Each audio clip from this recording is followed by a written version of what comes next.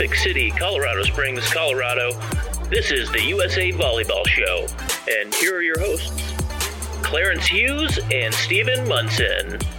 All right. Hello. What up? And welcome to the USA Volleyball Show. You already know this is the official podcast of USA Volleyball.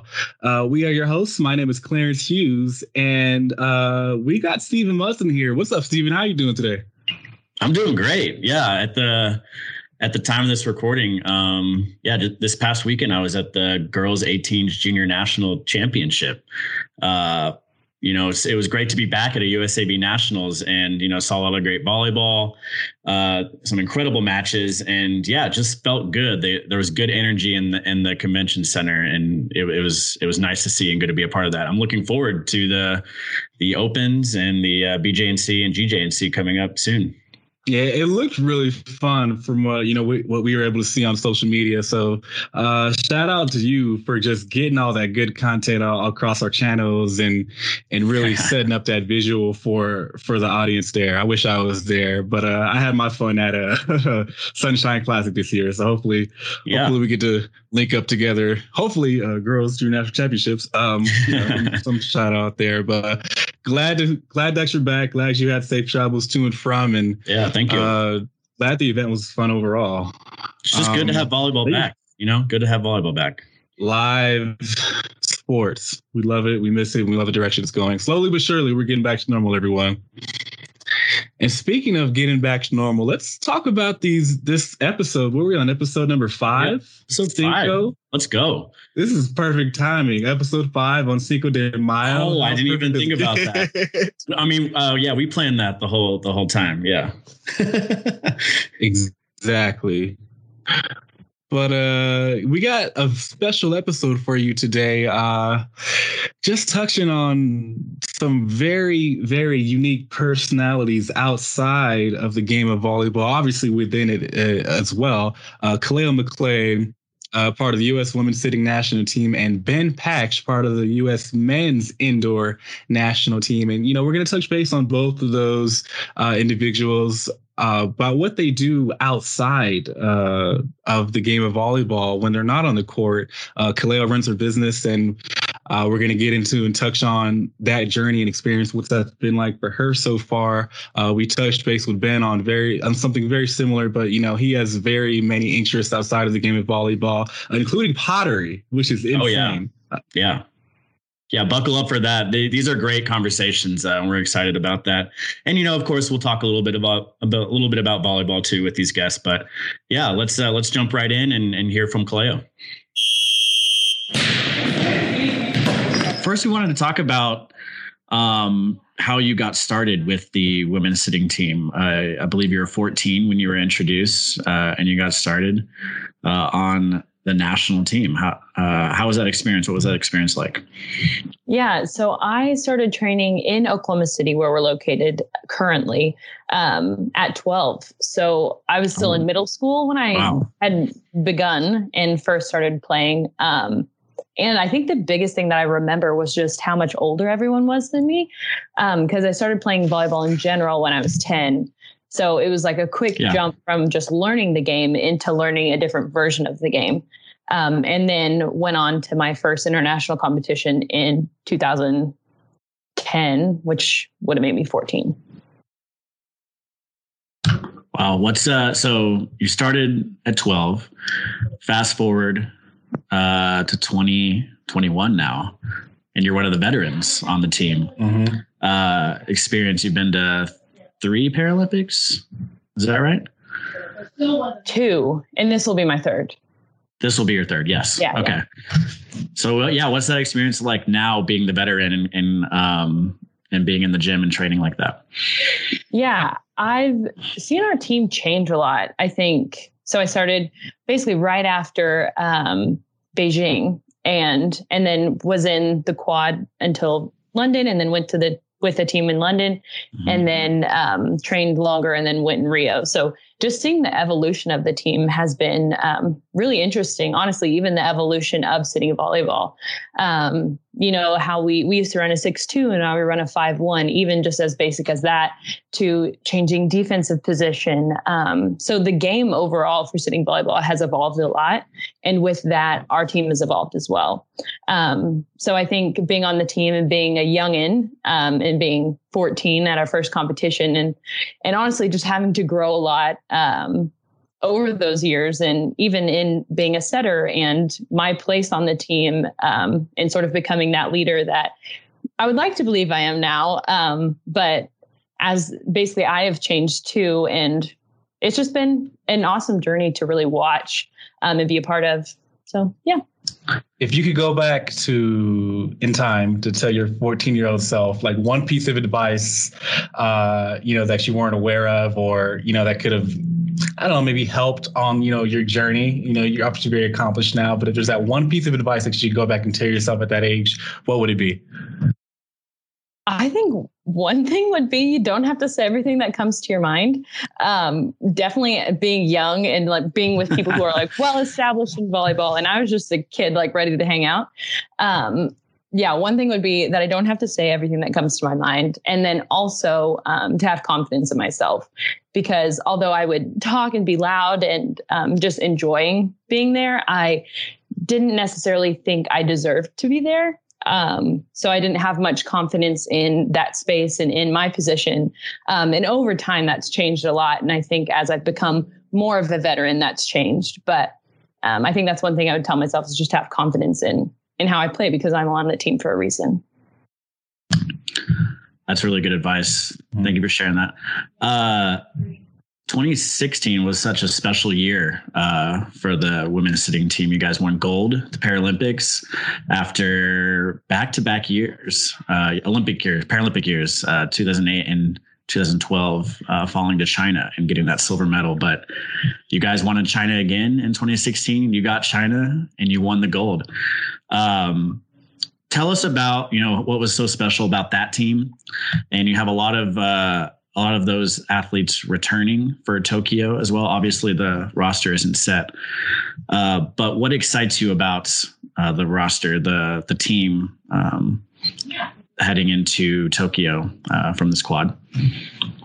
One thing I remember Bill saying, and it's really stuck with me, it was basically at some USA Volleyball event right after Rio. And he said, we'd always trained to basically beat the giant. So we'd always trained to beat China. That was really our goal. The target that we were headed towards was to beat China. And after 2016, we accomplished that goal. And then we kind of became the new giant. And so he talked about becoming the giant and what that looked like for us. And it's really been something that I think our team has kept as we've gone on, is being the bar is what we call it, instead of like being the giant, but being the bar, being kind of the person to beat, being the best version of ourselves. And I think that's the biggest difference between the Rio team and the Tokyo team. Although a lot of the same players, I think the biggest thing is our mindset of being the team to beat, and how do we be the best versions of ourselves and really allow that to be, I guess, bigger than even what China could have been or what that other competition would have been. But to just be the best version of ourselves for the Tokyo Games. Be the Giants. I love that. That's awesome. I think we're going to switch gears here a little bit and talk about your business. Tell us about how you got the idea for Flower and Flower. So I have worked with Kelly Long is her name. I did flowers with her since basically high school. I worked with a flower shop in high school and she was there, and we basically worked together since then. But we'd always talked about wanting to open a flower shop. And I also own and bake for Cookies by Kaleo, which is a decorating cookies company. And kind of the more this conversation evolved, when I came back from Hawaii, we decided, like, let's actually do this. Like, we can put it together. We can have a flower shop and a bakery. And then my husband's been really involved in coffee and loves coffee. So we were like, we can add the coffee aspect into it. So it'll be like coffee, bakery, and blooms. And so then birthed Flower and Flower. And it's been a really interesting year because we didn't plan to open it until after the games. So I would have less on my plate, potentially more money. And then kind of go from there. But when the games got postponed, we kind of decided to really jumpstart that before. So this past year, we actually got our building in March. I think we signed the lease 2 weeks before the pandemic hit. So we got the building and we're starting to renovate when everything shut down. And as absurd as the timing was, it actually gave us a lot of time and freed up my plate to really work on it and focus on it. So I think we've been open for like 5 months now, but it's been great. And we were in a community called Deep Deuce in downtown Oklahoma City. And yeah, bake every day, coffee and flowers. Sounds comfortable. I wish we can, stop by and visit. We'd have to fly out and have a podcast episode there soon. Absolutely. You guys have to come. I think you guys would love it. You also talked about just the challenge of, opening during COVID, but are there any other specific, challenges that you all encountered getting off the ground that, you want to acknowledge or just bring up as a word of caution for, young aspiring business, soon to be business owners out there that they might want to, be aware of? Yeah, really, there's never a perfect time to do absolutely anything. I think you can always find excuses no matter what you're doing. But especially with the pandemic and financially, we were kind of at a crossroads. But I think the biggest thing is that we sort of just pushed through it. We knew our idea was a good idea. We knew this is something we wanted to do, and we knew it would be successful. And something that we constantly talk about as a team is kind of the ebbs and flows and the ups and downs of sales, of confidence, even sometimes, and just almost expecting the ebb and flow, that not everything's going to be perfect, but you kind of just got to do it anyways and figure it out as you go. What's been the most fun part about owning your own business? There's no dress code, if that makes sense. And we're the owners, so we can kind of just do what we want and what we think is best. Even it's funny because we run things by each other, but there's really no one above us. So kind of just whatever we want to do, we do. And that's not always the best way. But we learn as we go, which is cool. Mm-hmm. You make the rules. Yes. Where do I apply? Can you send me an application? I know. Yep. flowerandflower.co. It's been really cool to watch the evolution too. I remember when you were posting Instagram stories of getting the building and, it was completely empty, and to see it now and what it's turned into is really cool. Yeah, it's been fun. I even looked back on the stories recently to just remember, because it really is. Matthew did our coffee bar. He did the floors. So we really all put in so much work together that it really is our like sweat and tears and love that's in the building and in the space. And even I make croissants every Saturday, and I call those my labor of love because they are quite frustrating, but they're really good. Oh my gosh, that's so cool. It's so cool to see how much passion you have for it and all the energy you guys put into it. So yeah, as soon as we can get out to Oklahoma City, we're going to go check that out. Yes, you'll have to. Well, I think we're kind of at the end of our interview right here. Was there anything else you wanted to talk about or share, Kaleo? I don't think so. I'm just really excited for the games, and I'm excited for everyone to see us again. It's been a year since we've competed, which is wild. I think that's the longest most of us have ever gone without competing. But I think Tokyo will be a great experience. And I think everyone's really re-energized to go play again. And our love is so deep. So yeah, can't wait for everyone to see us. I know I'm right about this time. You'd be coming to Crossroads to come do your exhibition matches. And I'm really bummed that we're not going to be able to see you guys this year for that. Because that was always fun. Yeah, I think this is one of the first years I won't be going to Colorado, which is just so crazy. before we hop off, do you want to do any type of social media shout out for, yourself, your business, promote it all. We got your back. Yeah. Follow me at Kaleo Maclay and our coffee, bakery, and flower shop at Flower and Flower. And then Cookies by Kaleo, where I do custom cookies. And croissants that you love so much. Yes. All right, Kaleo. Well, thank you so much. And I'm sure we'll talk soon as well. Yeah. Thanks for having me. Thank you. Thank you. Good to meet you. Wow. How does Kaleo do it all? Yeah, it's so inspiring to see her running multiple businesses and how involved she is with these businesses. And then, on top of that, she is training and competing at the highest level with the U.S. women's sitting national team. It's cool. We've talked a little bit about this in our previous episodes with our athletes, with our guests, and, volleyball is in her life, but it's not her whole life, and I like that. I think she's just a good role model for younger athletes, that can take that and just to remind them that, yeah, volleyball is important, but it doesn't have to be everything to them. Yeah, absolutely. And just to touch on volleyball a little, just a tad bit, like you said, defending champs going into Tokyo this year. And let me just ask you, Stephen, when you were 12 years old, what were you doing?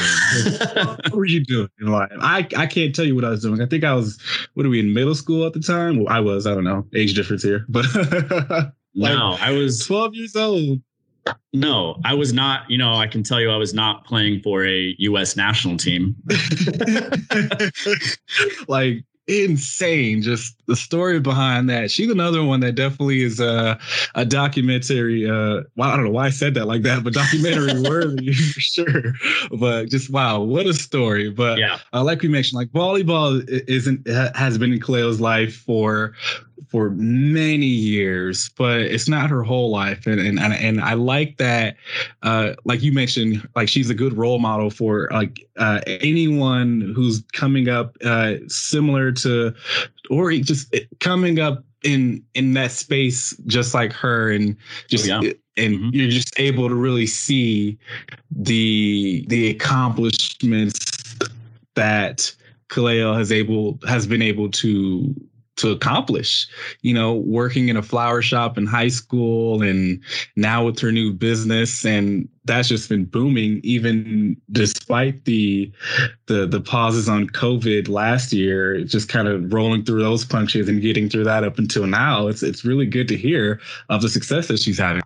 Yeah. And you said the challenges too. And originally they were planning to, take steps to opening this business after the Paralympics in 2020. But when that got postponed, they changed, they adapted, they adjusted, they decided to start then while they were waiting for updates on the postponement. And it was pretty cool to follow along on social media back then when they were, they were getting their building. They were doing all these renovations in there and, putting up new paint and signs and all this cool stuff. But you can just tell from our conversation with Kaleo how passionate she is about this. And it's definitely inspiring too. Absolutely. And it just touches on the old saying that there's never a right time to get something done or do it. It's just, you're never going to find that perfect timing for anything you do. So it's just a matter of done by any means. And she's a testament to that. And just fun. Like I want to go visit the shop. We got to take a flight out. We got to go to OKC and get some of those croissants that she was talking about. Oh yeah, they're so frustrating for her to make. She loves to make so much. I mean, frustrating. Yeah, that's right.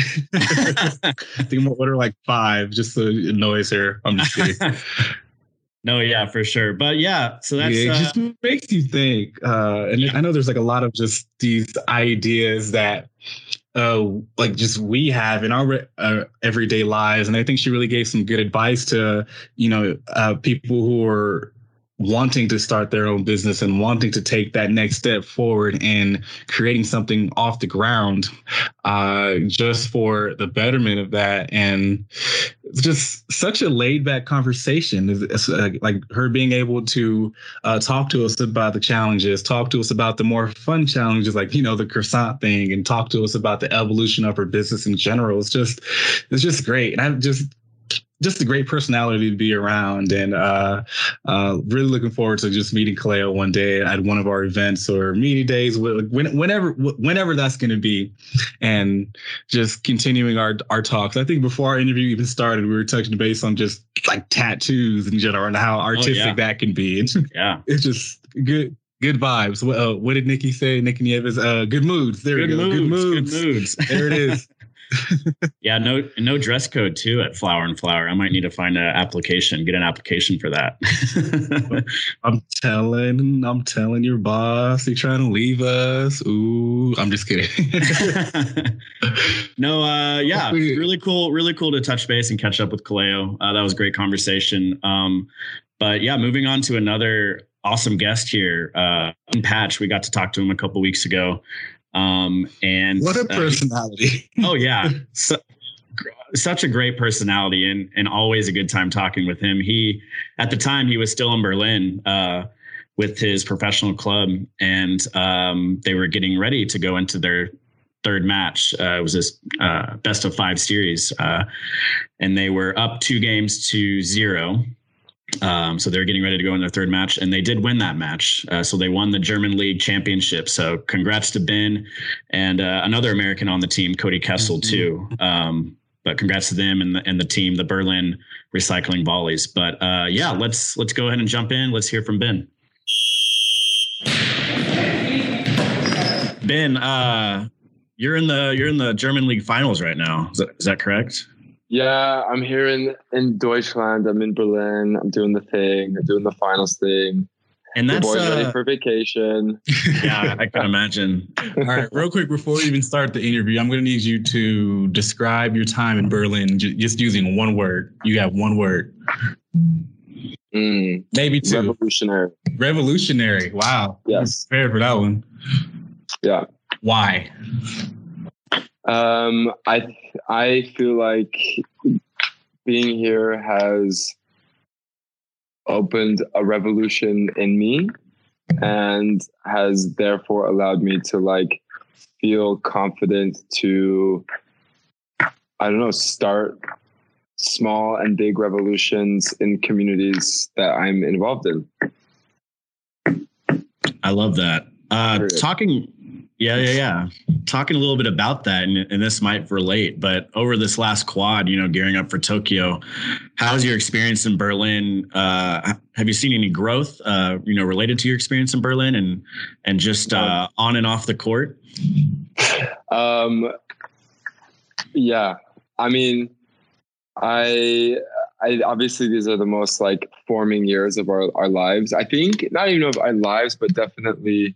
No, our lives. I would say your younger years is a lot of mental stuff, but your 20s, I feel is more your forming years of the life and the person that maybe you're kind of in the direction you want to be. And I know that Berlin has been a place that I don't know how to say, when you're meant to do something, you're meant to be somewhere. Berlin I was supposed to be in Berlin at this age, and like a destiny, somewhat. Kind of, I don't know if I'm so foo-foo-y or whatever all the time, but I definitely feel if there's one place that fits me and fits the person that I want to be in this time of my life for the future, it would be Berlin. It's just an open-minded place. My teammates are very open-minded people. My community outside of sports is super open-minded. It's colorful. It's diverse. It's social. It's people of color friendly for the most part, which is a big thing. It's just, I don't know. It's just everyone's doing their own stuff. And that feels good to be able to do your own thing and then not be judged for it, whatever it is. That's cool. Yeah, it sounds like you found a special place in Berlin. They, you can just be yourself, and they've welcomed you with open arms and accept you and love you. I found myself in Berlin, to be honest. Yeah. Yeah. What about on the court? How have you seen your growth these last 4 years heading into Tokyo? Yeah, I think there's a lot to be said about, in comfortability and environment, how it like transcends into every other aspect of your life. And I think I have felt exponentially better every single year that I've been here in Berlin, in terms of like from the core first, from the inside first, that I feel like I've gotten rid of like, traumatic stuff from the years past. And like as that stuff becomes more clear and dealt with, I feel like more clear as a person.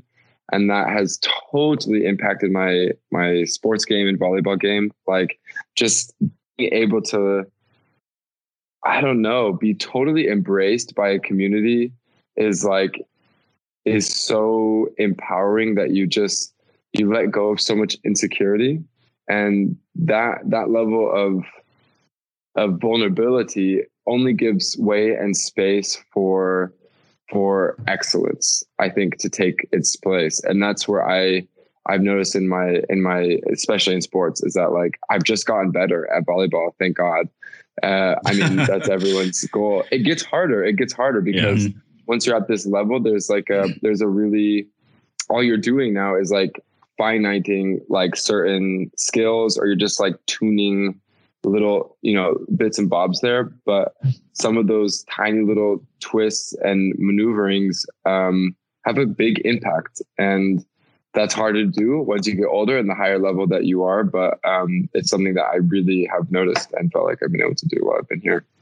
That's amazing. Long answers. Sorry. No, that was great. Vulnerability makes you stronger. I'm a proponent of that. It seems like, I personally, I don't know why I've never really had, a first thought to, travel the world and go to Berlin, from a leisurely perspective. It's always been like, okay, check out Spain, or, we're going to go to New Zealand or check this place out. So hearing that from you is like, hold on, wow, let me actually dial that back and, add this to my bucket list of places to travel.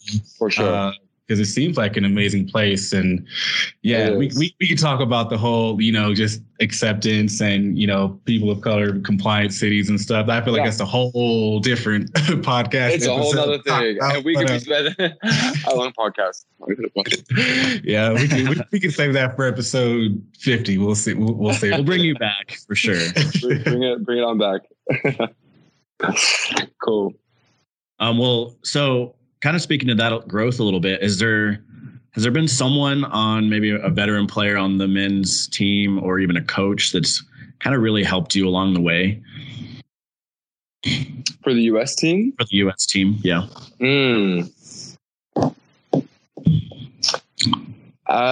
Taylor Averill, he's my best friend. Most people know, like most people think we're like dating, but no, he's one of my best friends. And I think, being with him really impacted my decision to like keep going with volleyball and to be in male sports in general. I'm not this macho, super, I'm very masculine, but my definition of masculinity is different than what has been socially pushed for the last 100 years. And to be with someone, Taylor, who is, hetero identifying, and to be like so accepted, and just to like, we share such beautiful, like tender moments together, which to me is the purest form of masculinity, is this care for another man, another human being. And just to feel that in the sports world where you're just surrounded by toxic hypermasculinity was super, super encouraging and super healing, because I never really felt like, the reason why I never played sports other than volleyball is I never fit the bill of what people were pushing out, that you had to be this, the jock with like all this, the girls and and like the certain style and look. And I'm like, in high school, I'm like, well, hell, that's not me. Like I'm trying to watch Les Miserables and read like a book or something. I don't know. So it was cool just to like, Taylor and I aren't exactly the same, but just that he loved and accepted me the minute that we met, and to build like a really strong relationship. He's definitely someone that I can say has impacted that experience of growth. That's pretty cool to hear that he kind of kept you in the game, and kept you coming back and loving the sport. Definitely, thankful to Taylor for that from a fan perspective too, because I love watching you play. Thank you. But even from an outsider perspective, just seeing you guys together is so refreshing, and I love it. You guys have such a special relationship, and you're hilarious together. Anytime you guys get together, I'm watching on social media, wherever you guys are. You guys are hilarious. Yeah, he's ridiculous. He's the worst. He is ridiculous. Maybe there's one word to describe him. It's that. He's ridiculous. He's a character. He is. He's like, if you just like blocked off his mustache, he would be like the most beautiful blonde beach woman you've ever seen. You wouldn't know. Like, I hope he watches this. Well, I'll send him a link so he can see it. Yeah, we've been covering mustaches too, so that'd be a good comparison between him and Stevens. I know you got yours going on there. Yes, yep. You put him to shame because his is a disaster. That's a compliment. Thank you. Let's talk a little bit about, continuing to talk about Tokyo. The roster's not set yet. But what would it mean to you to hear from John Sproul that you made the Tokyo roster, the Olympic roster? I thought about this question quite a bit. And to be honest with you, it was the first time I thought about this question. Oh, wow. And that's just being honest. I think you're so consumed, at least I've been so consumed around what I'm doing every single day, that you don't even realize that like the climax, the apex of, your sports career, which is the Olympics, is like upon you. And it's just been like this hypothetical experience dream for so long that it doesn't seem real. And maybe because it would be, if I do get picked to go, it'd be my first Olympics, but it's just like, oh yeah, that's why I'm doing all of this, So what I thought was actually not so much what I thought, but what I felt after reading that question. What would that mean to me? It's more of like, how would that feel to me, I think. And it would just feel like a relief. Yeah. And I think it would feel like a relief because all the physical, all the mental, all the emotional pain and traumas and successes and joys and achievements and struggles and ups and downs that this kind of training and experience was for something. And that's what I would feel like if John told me I was going to Olympics, is like, yes, Ben, something that you have been working towards and in all facets of your whole body have felt, you get to go and like let it all out and do this. I love that. That's I haven't heard a response quite like that before. That was really cool to hear. Just all the challenges that you've gone through, the ups and downs these last 4 years, and just knowing, you made it to the Olympics, that all that was worthwhile. All that was taking you somewhere, no matter how bad it hurt at times, how good it felt at times. It all meant something. Yeah. And I think you can even dial back the journey, like, way beyond these past 4 years. Like, I feel like, especially at the point where you are in your career now, I think we told this to Eric showed you when we interviewed him, but we're waiting on a documentary. So, I'm telling you the same thing. We're waiting for that, Ben Peck's docuseries on Netflix soon, because, you have quite a story yourself. It's crazy. I tell my story to sometimes people, I'm like, and they're like, whoa, like, are you okay? I'm like, is my story that like strange? But yeah, I guess it is. I don't know. But I feel good. I feel fine. I probably could be a little bit more crazy after my story, but I'm good. No, but thinking about just going to the Olympics, it's like, Olympics, and you're like, what? Like, I'm doing that. I mean, you grow up even before I even played sports, and you just think of Olympics as like these Greek gods that are like going and doing this stuff. And you're like, I mean, it's just like, how in any context would I ever be a part of that? And then when I started playing volleyball, it's like, I mean, it was cool if I could practice with the girls volleyball team. That was like my biggest highlight of the week. And I'm like, I'm having an interview about me going to an Olympic Games. Like, that's just surreal. So it's so cool. It's just really cool. It's cool. Yeah. It's cool. I think that's something that, a lot of young male volleyball players can relate to is, they're, men's volleyball, boys volleyball isn't as prominent. It's definitely growing, but it's something where, a lot of them, they have to go be a practice player for the women's team, the girls team at their school. And like you said, that's the highlight of their week. They get to play volleyball.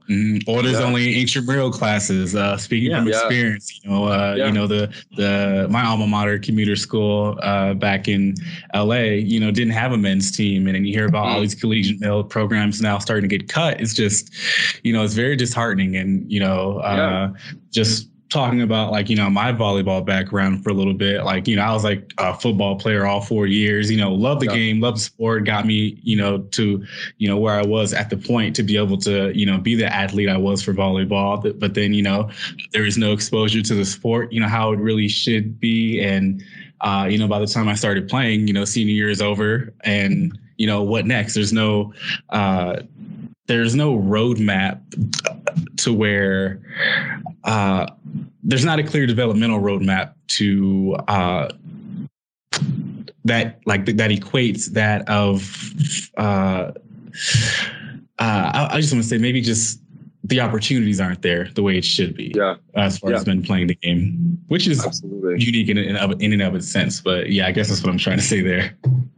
Yeah, I mean, I think you're right. And I think, something that really isn't fair to the men's volleyball program is like, there's such a world outside of that I was so unaware of men's volleyball. And in Europe and in South America and in Asia, I mean, the US just doesn't even realize like the availability of opportunity for men's volleyball.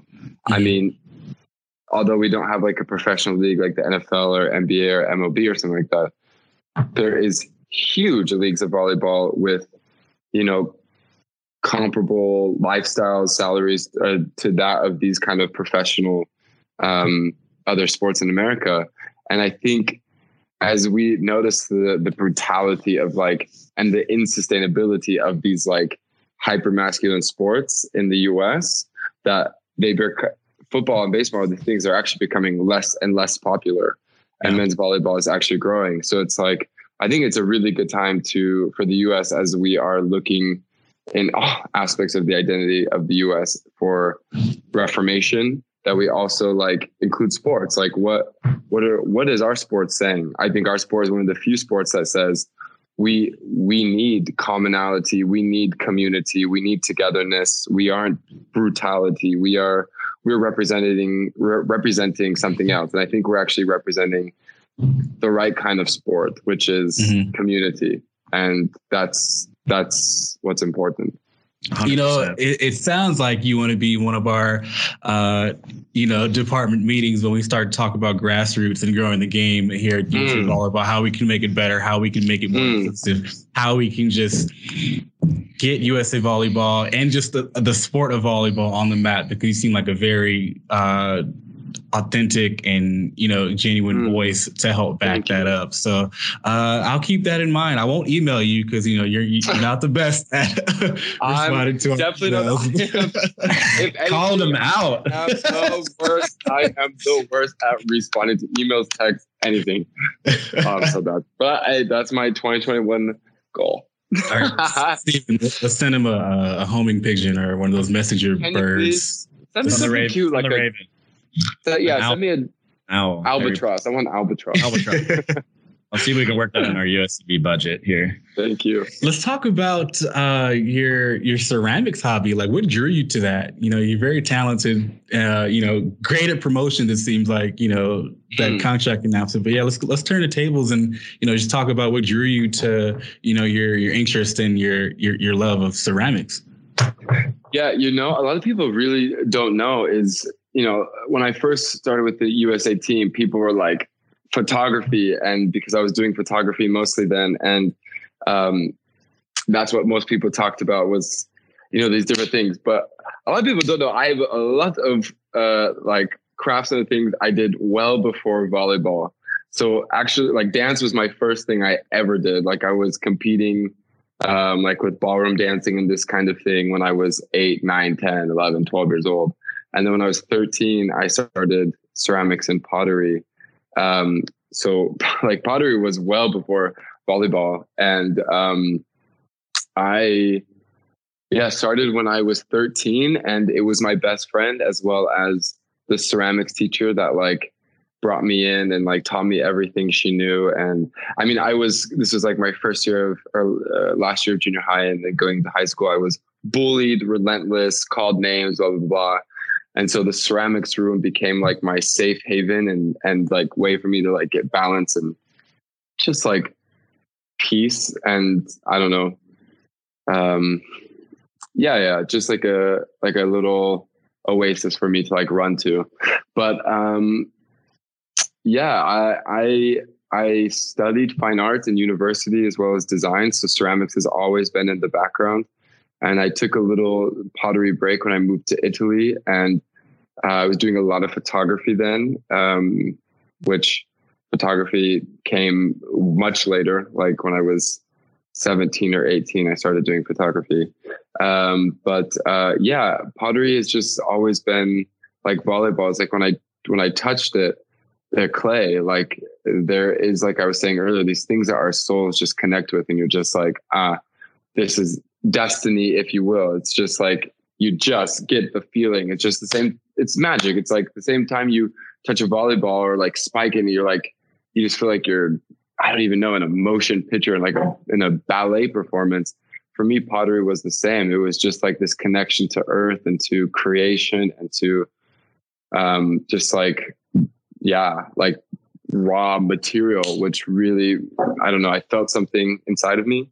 And it's always been there. And now that I'm doing this whole charity project, which I started last year, it's been really well received, and I've kind of kept it under wraps. I promote it a little bit, but we're about to like launch the website, and I'm about to like reveal the 16 artists that have joined.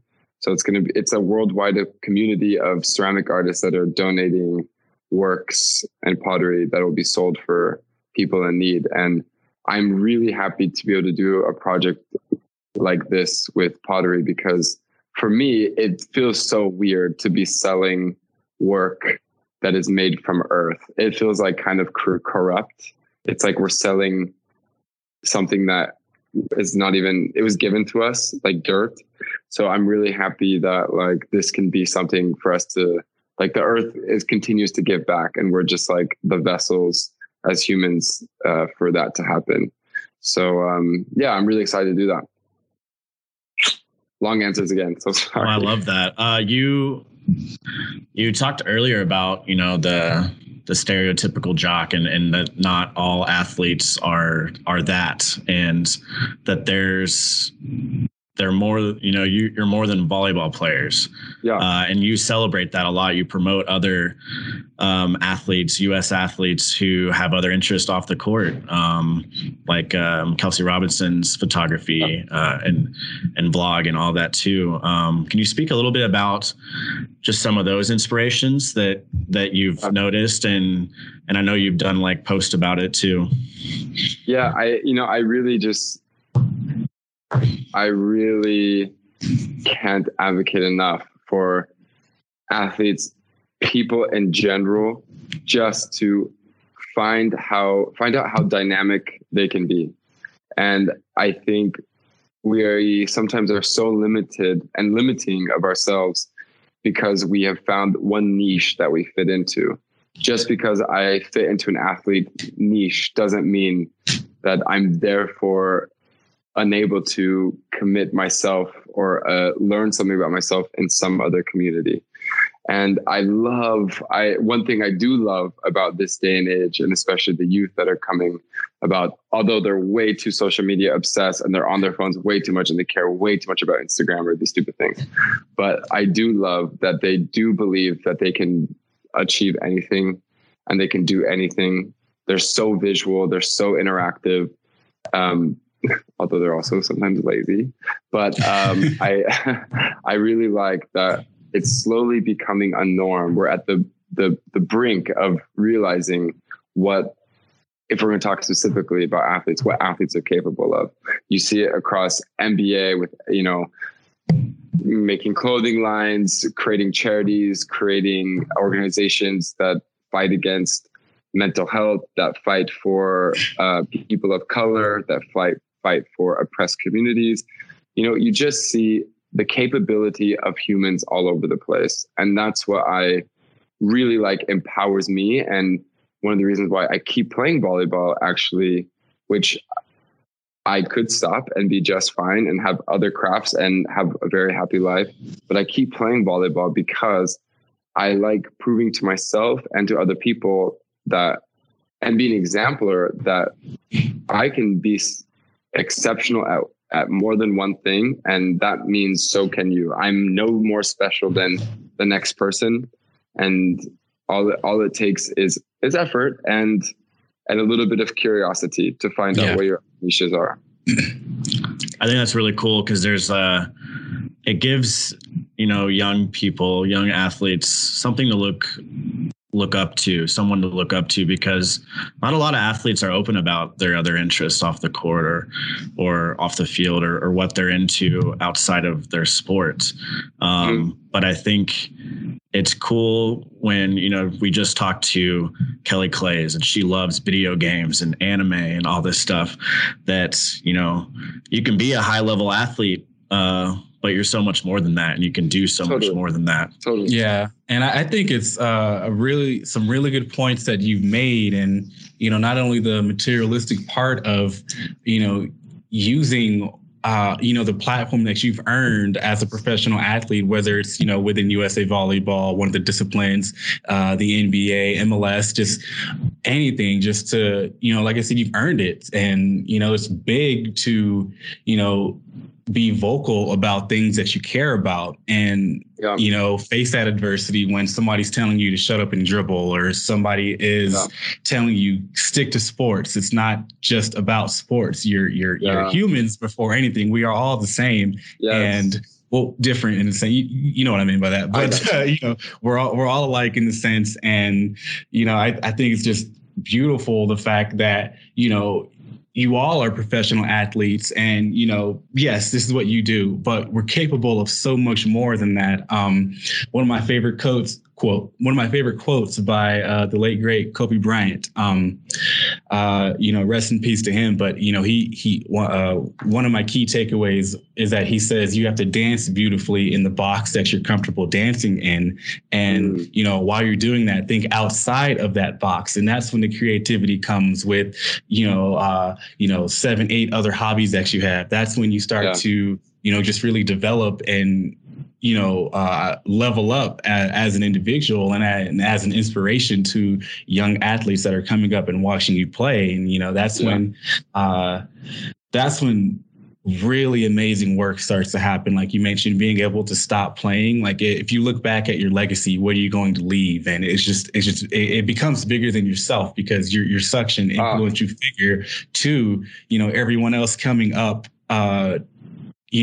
watching you from a younger perspective. And, sorry to get all serious and start standing on a soapbox here, but I love to hear this type of stuff because, it's really a proponent of, that story that you have that's going to help somebody coming up,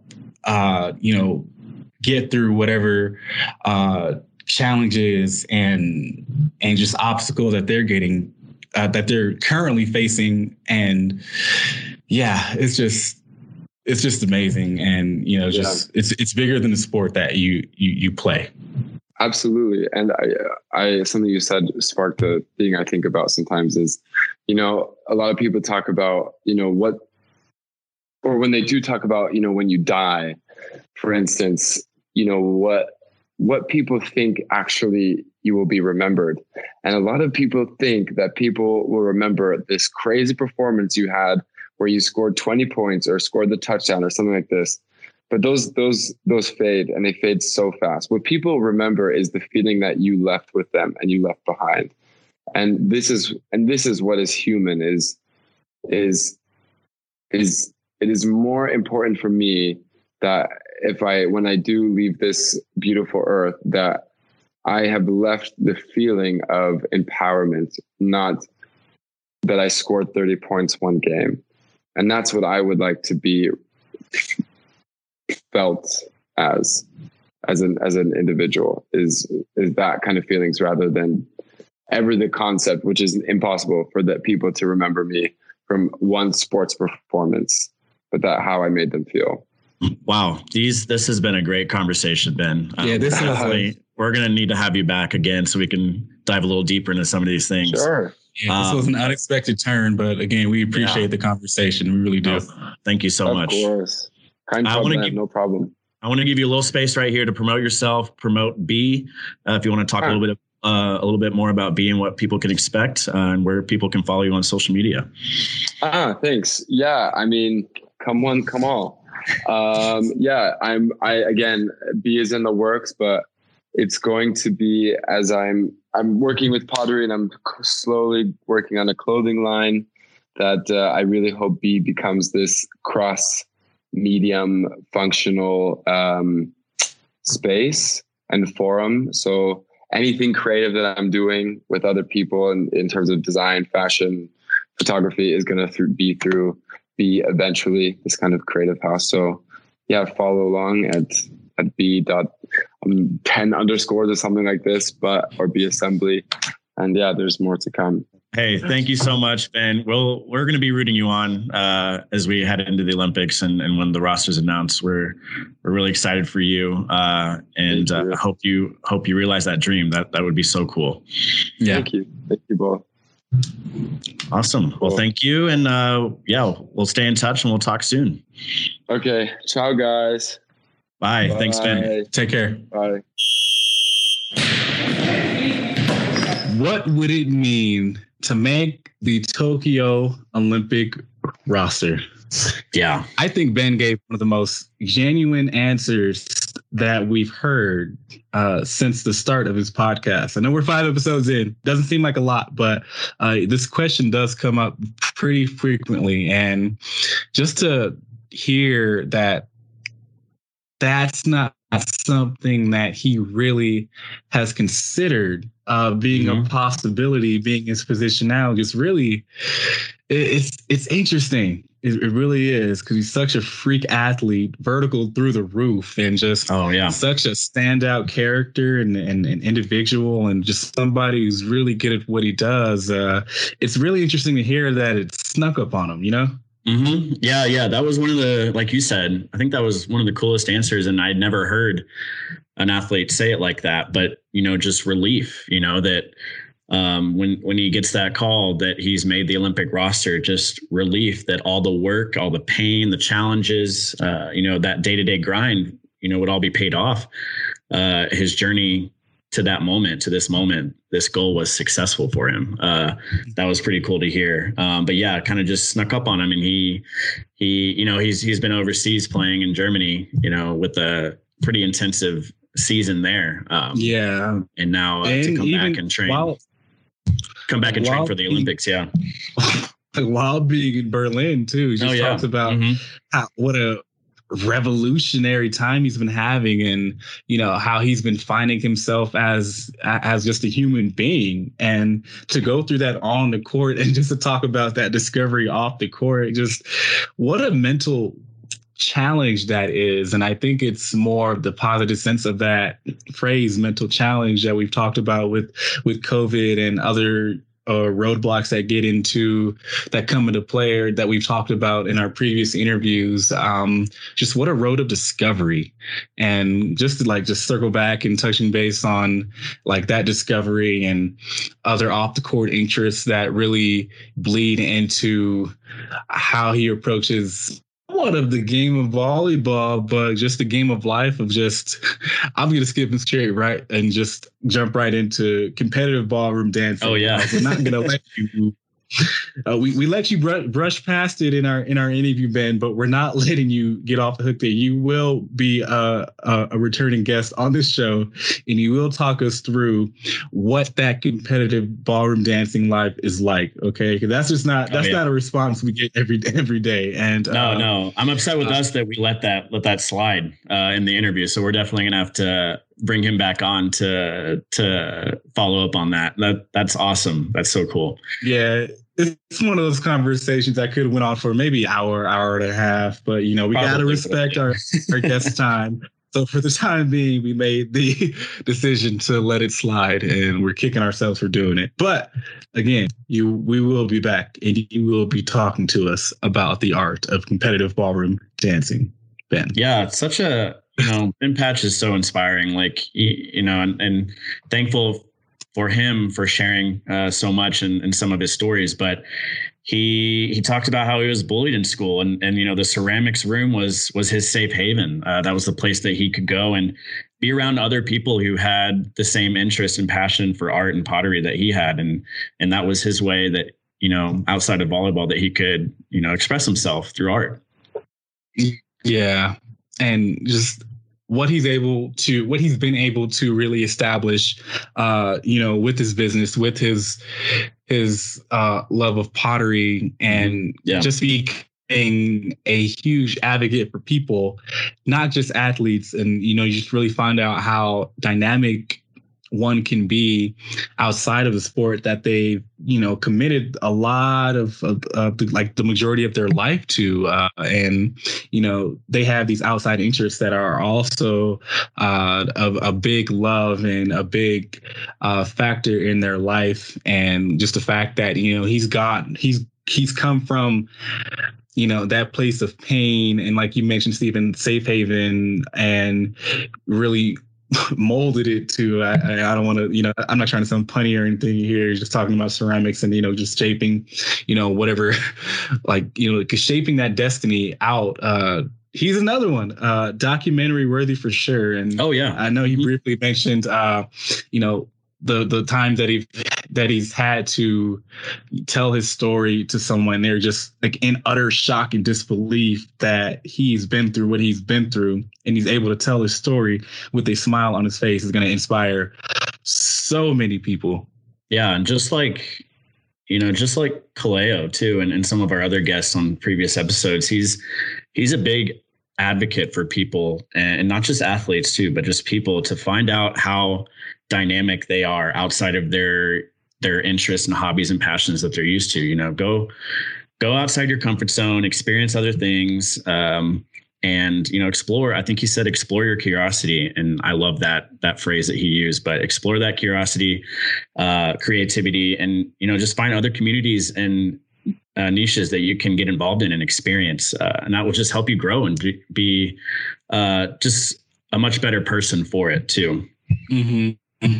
And definitely like that, he's just taking advantage of all the opportunities that he's had, whether it's, we talked about pottery, but just education in and of itself, of just studying fine art and design in college, taking up the hobby of photography that came when he was toward the later stages of his teenage years, I believe 17, 18, maybe 19, I don't know, but around that age range. And, comparing like those experiences, I think he compared touching clay with touching a volleyball. So cool. Seeing and feeling that magic there, volleyball obviously on the court, clay off the court, and how they're in such close relation to each other. There's a very unique description of that.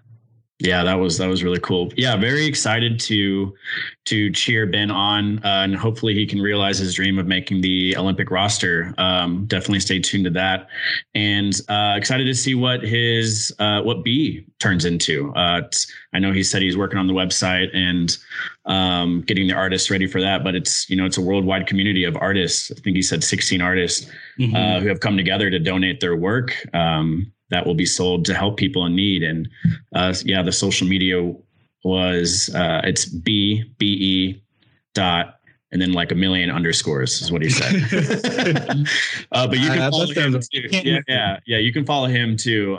Ben Patch 13. He also has the B social media handle in his bio. But yeah, excited for Ben. And we'll be cheering him on, especially on the road to Tokyo here.